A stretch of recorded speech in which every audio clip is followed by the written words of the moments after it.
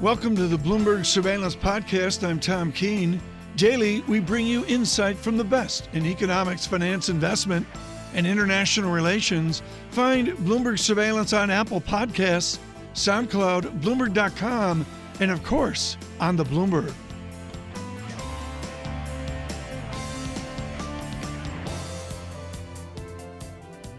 The big data point, the big trading cue for markets worldwide comes in 90 minutes' time. It's US inflation data, which drops alongside US retail sales. And I'm really pleased to walk us through it. We've got John Ryding, the founder of RDQ Economics, with us around a table in New York. Is it the most important inflation print ever, John Ryding?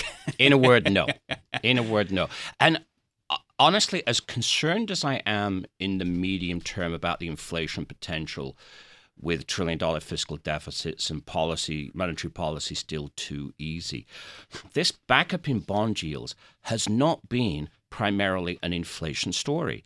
We've moved up, 5/8 of the move up in bond yields has been on higher real yields, not on inflation break-evens. And inflation break-evens are still below the Fed's inflation target at 2.08% on CPI. So the story that this whole problems in the market has been this fear about inflation, to me, just seems fundamentally wrong. And therefore, and the number this morning, probably show inflation receding slightly because of difficult comparisons in January of last year. Well, some people are just reflecting on the payrolls number of a couple of weeks ago and saying that that's the thing that started all of this, the wage figure that came in above expectations. Right. Now, it's funny because everyone's been asking for higher wages, but we have been for 2 years outlining the arithmetic that if you have higher wages without faster productivity growth, that creates cost issues for companies that if they don't get higher pricing, aka higher inflation, their profit margins will be squeezed, and that will be a problem for the equity market. As I was saying to Tom earlier, we're in the midst of writing that last Monday, and between paragraph 3 and paragraph 4, the equity market dropped 1,500 points on the Dow. Yes, higher wages is maybe a problem for the market, but that doesn't necessarily mean higher inflation. And we have to break the two things apart. Higher wages are a problem for the equity market if not accompanied by higher productivity growth. So let's walk through the way the market is positioned right now, ahead of the numbers a little bit later.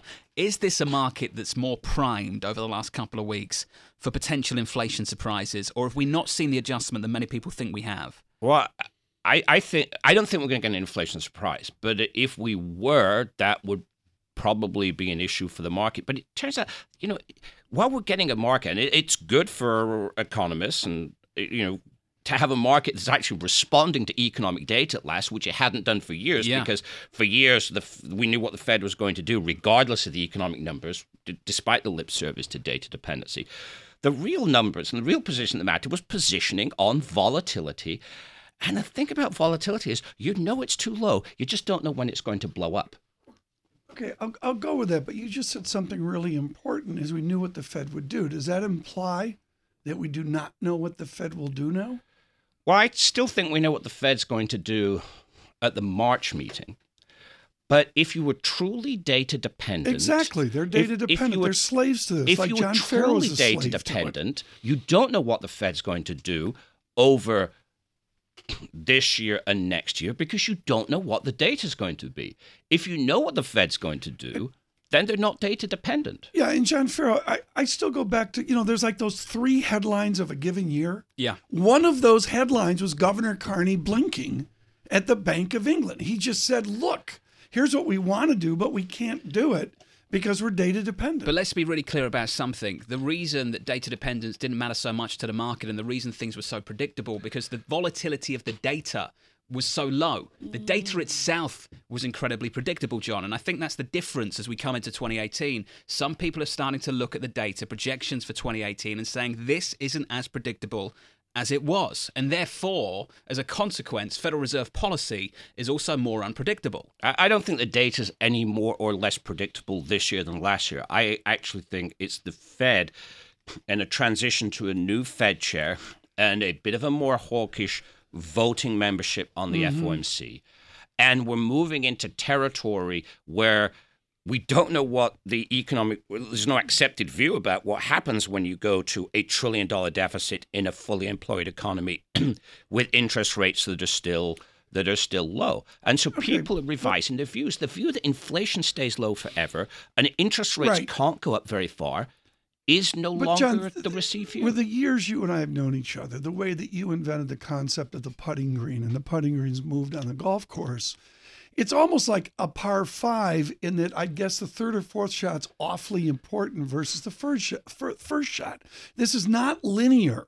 When does the quadratic nature, the accelerative nature of these Fed rate increases click in? Is it this year, or do we even have to wait out to 2019 before the power of their restriction clicks in? Well, I don't think the Fed have tightened yet. If you look at most indicators, including the equity market, compared to where we were in December of 2015 when the Fed made its first interest rate move, then most indicators show greater financial ease. So the whole point about raising rates is to make policy less accommodative, to tighten, if you like, and that hasn't happened. So a tightening effect can't click in until policy actually gets tighter. Are they tightening in the United Kingdom? I don't see it. Well, they are. They're starting to raise rates. They're starting to normalize policy. It's certainly more normalized than it was a year. I mean, they've gone once, but if they go another 2 times projected over the next 12 months, Arthur Burns would say we got to go 5, 6, 7, 8 times and let's do a 3. It depends what you define as tightening. I think to John's point, they've hiked interest rates, but financial conditions have not tightened. They've actually loosened counterintuitively. And John, I would just wonder whether this is a year that's a problem for Chairman Powell. Whether actually he wants to get interest rates up, but he also wants to see financial conditions tighten.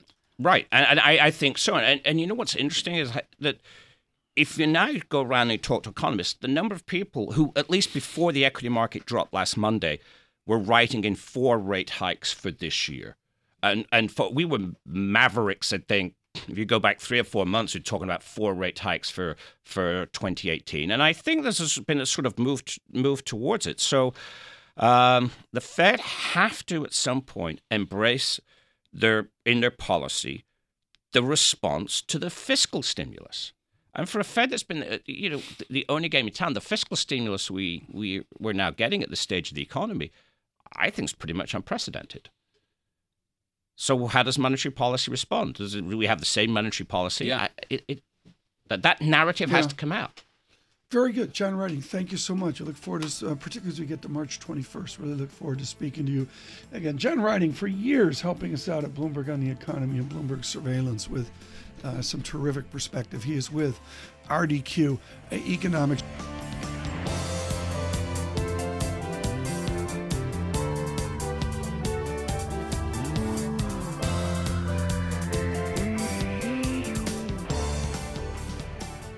A monthly visit with Gideon Rose of Foreign Affairs magazine. The title this month, Letting Go, Trump, America, and the World. John Farrell, I want you to bring in Gideon. What I love about Foreign Affairs, besides the font is adult, and you can actually read it, John, when you're a fossil like me, is it is article after article that will make you humble about the knowledge that is necessary. Forever making us smarter. Adam Posen, among others, John Farrell, in this issue. I always look forward to catching up with Gideon. Gideon Rose, of course, the Foreign Affairs magazine editor. The front page, the headline, Letting Go, Trump, America, and the World. Gideon, your point a little bit more subtle than that. It's a slow motion. Letting go. It's happening underneath the surface. It's not happening in clear sight. Walk me through it. Okay, so basically what you have is if you squint from far away, it looks almost like a somewhat conventional Republican administration when it comes to foreign policy. Even you could argue in domestic policy.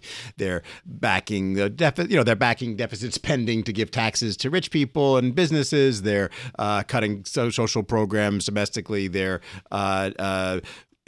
boosting the military, and they're not necessarily, getting involved in foreign aid and things like that. Okay, but the closer you look, the forms and structures of policy, whether domestically or internationally, are being hollowed out with the substance and purpose draining away. So we're still maintaining all of our people are worrying about things like, they're leaving the Paris Accord or something like that. But in practice, for the major agreements, we're staying in them. They haven't yet overturned NAFTA. They haven't yet junked the Iran deal. They haven't done a whole bunch of other things they said they were going to do. But they've drained the sense that the U.S. actually cares about the words it's saying out of things. So there's no longer any real concern for human rights or domestic political principles. Everybody now knows that essentially the U.S. is a complete hypocrite when they talk about things like human rights, because they don't actually care when you go around and hug the Dutertes and Sisis of the world and say everything's fine. And when you yourself do to your Justice Department what everybody else does. By the way, I would say the big story right now, and it's really interesting, the big story is we're getting a global lesson in comparative politics, because across the world, you have leaders who are being essentially held accountable, potentially, by their publics for corruption, for long time service that is no longer needed, etc. And how different systems deal with that, whether it's in Israel or South Africa or the U.S., whether it's parliamentary or presidential, will show us how the strength of institutions plays out versus individuals. But Gideon, the money question for all of our listeners, Republican, Democrat, whatever, is within letting go Trump, America, and the world, is it a moment that is a one-off or not? So this is the question. Nick Burns work 5 years from now? This is the question that we thought would be answered a year from now.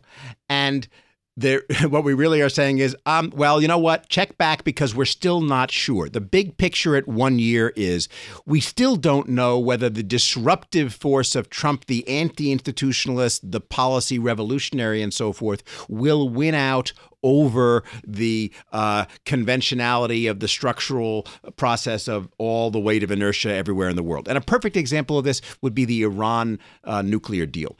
Anybody who says right now that they know whether the Iran nuclear deal will succeed or fail is kidding you, because what we have is a temporary prolongation of things that are obviously working fine and it should continue, but a president who has pledged not to continue it. And so we all thought that things like the Jerusalem embassy move or NAFTA in previous administrations, those were the kind of things you promised during the campaign and then forgot about in practice.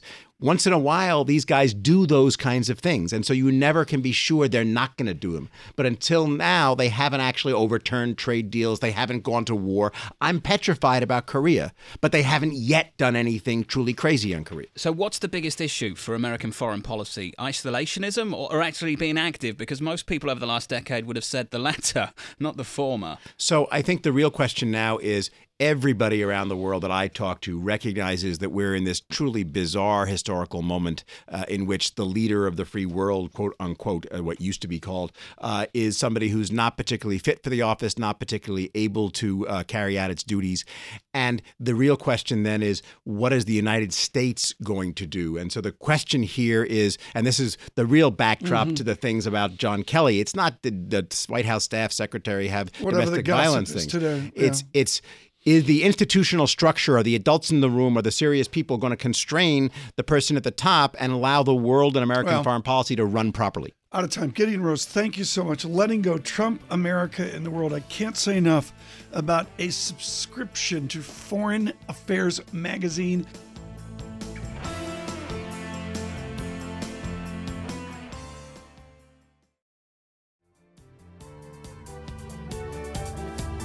Francis Donald with us with Manulife. Francis, I want to spend a little more time on what inflation means. I mean, for a lot of our listeners, college tuition year over year, up 2.2%. Yeah, okay. Elementary and high school tuition up 3.7%, up more than college tuition. And then you get the oddities like tomatoes up 15% year over year inflation. I guess I didn't know that. Or Chair Yellen would talk about wireless telephone services, negative 10%. Huge deflation in wireless phone service. Why does Chair Yellen focus on wireless phones as a mystery for our central bank? So school prices, tomatoes, cell phones, all things I don't think the Fed can really target at all. Can they, Tom? That's essentially what you're alluding to. Why is the Fed looking at things like this? Well, they're looking for distortions that pull off of the underlying inflationary trend that tells us how much slack is remaining in the economy. You want the number the Fed's probably really looking at? What is that? Is core X shelter. That's the number that they have a little bit more focus on that tells us it's a better signal of where the economy is. And guess what? It's creeping higher. It's 0.8% year over year. That's better than the 0.5% from August 2017, nowhere near the over 1% from the middle of 2016, but that's a better indicator, particularly the services ex shelter, of where the economy is. So many central banks will be clear. We don't look at month-over-month inflation. The Bank of Canada very clear. If we looked at inflation every month, we'd be looking in the rearview mirror. What is the Fed looking at to understand price pressures? Probably the output gap.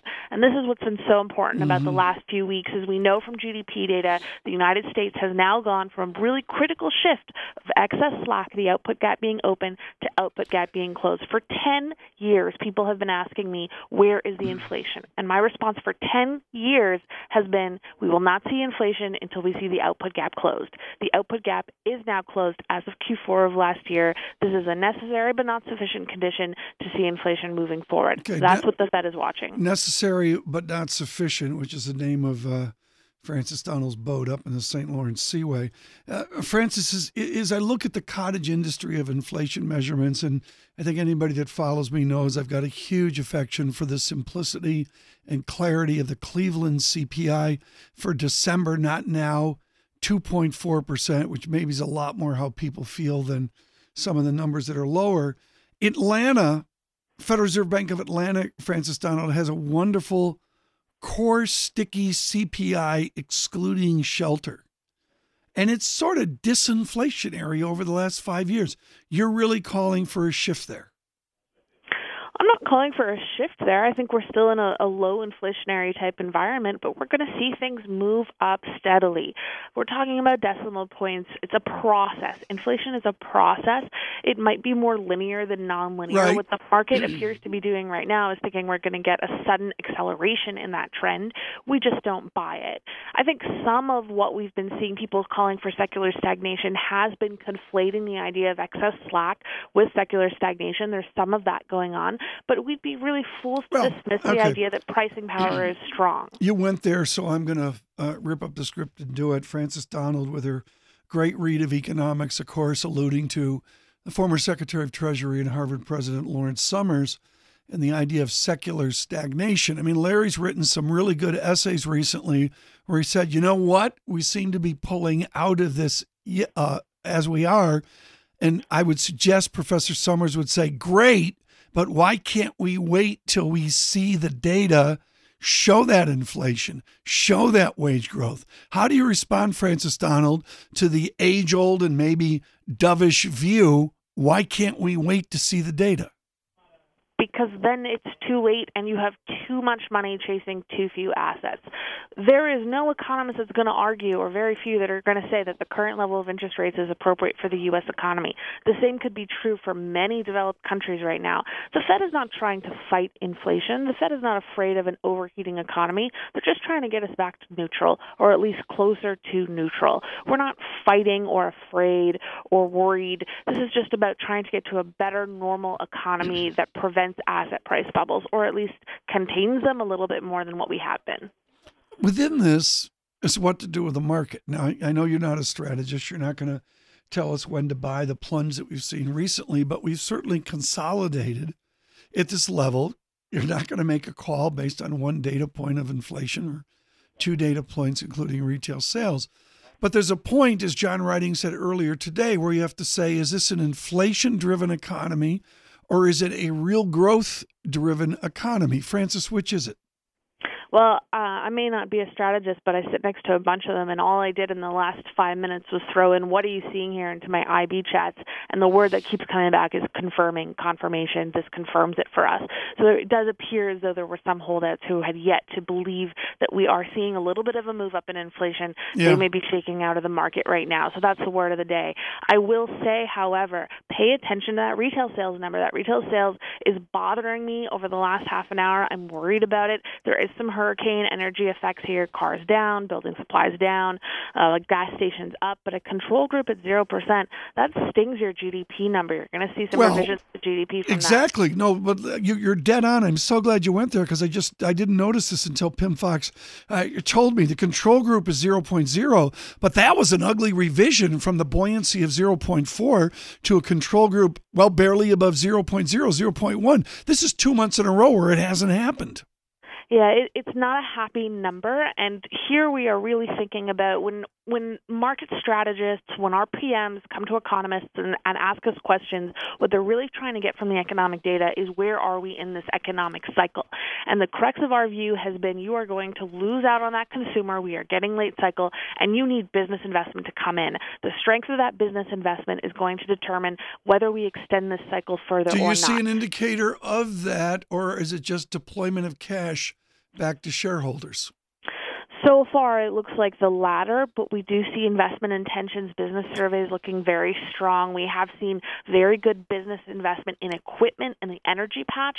I want to see it extend out of the energy patch into broad business investment, but now after I've seen that control group number and that bad revision to last month, I need to see business investment even more. One final question, Francis Donald. Do the Canadians of Montreal, do they have to clean house, or do they do a managed rebuild of their horrendous season?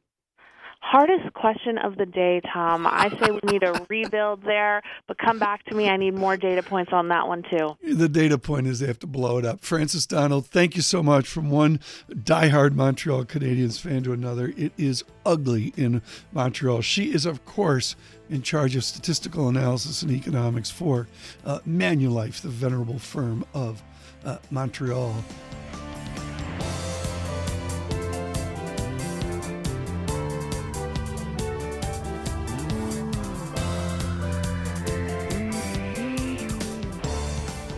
Pim, I want you to bring in our next guest, because it's always fun with Mr. Rhodes.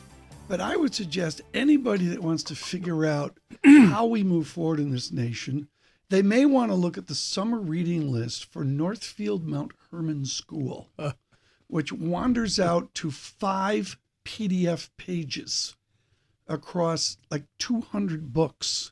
And the kids get to choose one from each category and that kind of thing. But that's pretty good.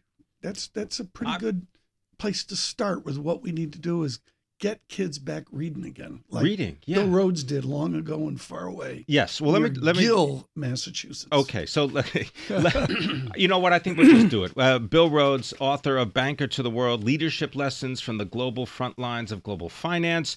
Leadership, that's a pretty good way to just describe Bill Rhodes, because you were a leader in speaking about the equity markets and about inflation. We were speaking to you, I believe it was just last week, or the week before, 2 weeks ago. 2 weeks ago. Before we had the big sell-off in the equity markets. And Bill, I want you to describe, maybe for those that didn't hear what you had to say, what did you say, and then when did you say it? Well, actually, I came out with this piece, an op-ed on the 18th of January, and I basically pointed out that the market was overbought and that there were some really fundamental problems.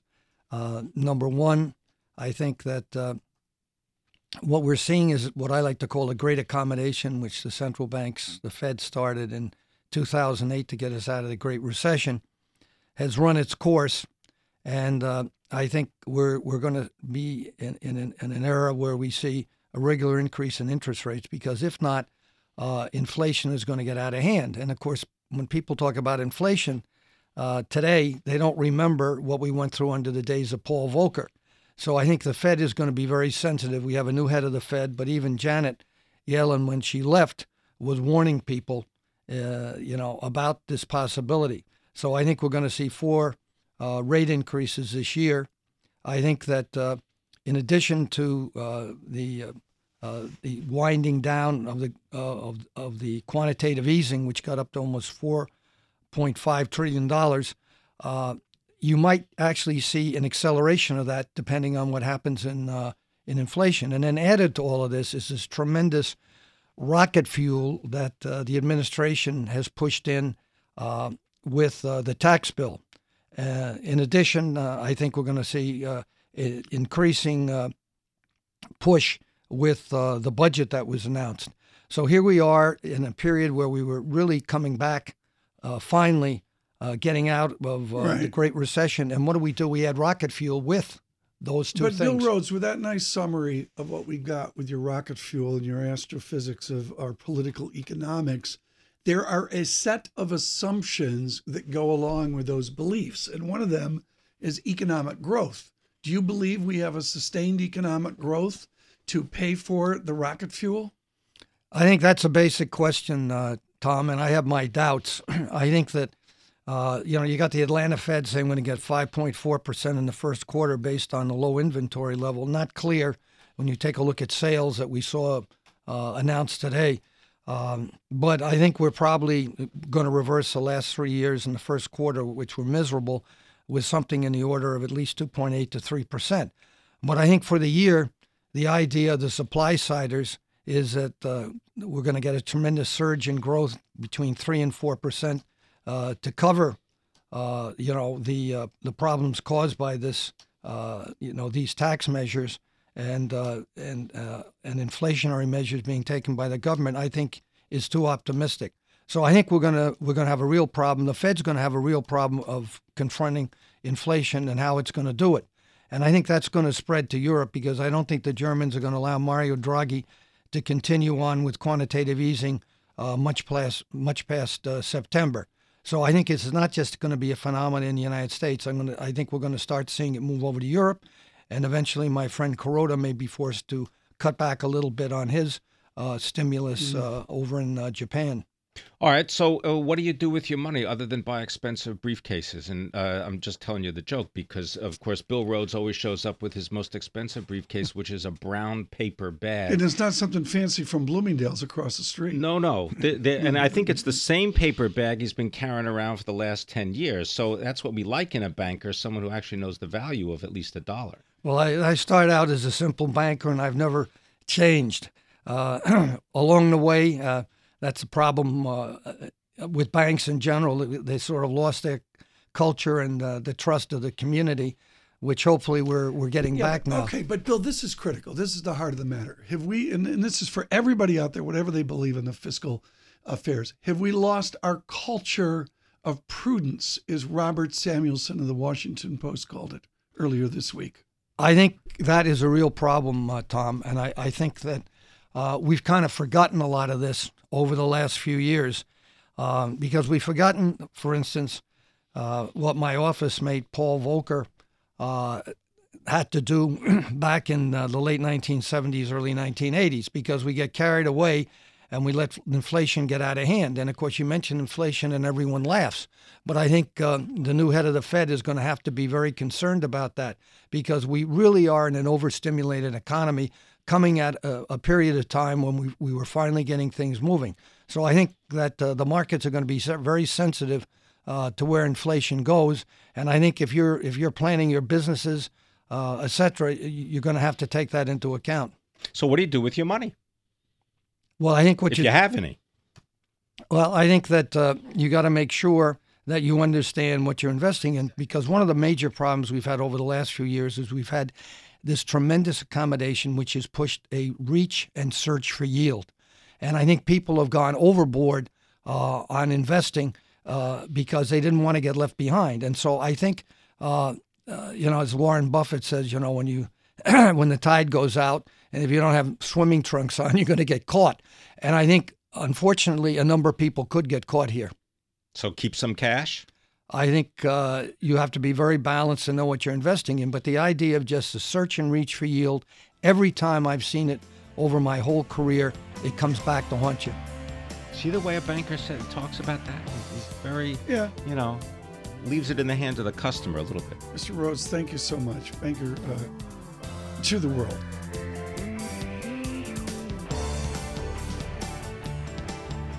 Thanks for listening to the Bloomberg Surveillance Podcast. Subscribe and listen to interviews on Apple Podcasts, SoundCloud, or whichever podcast platform you prefer.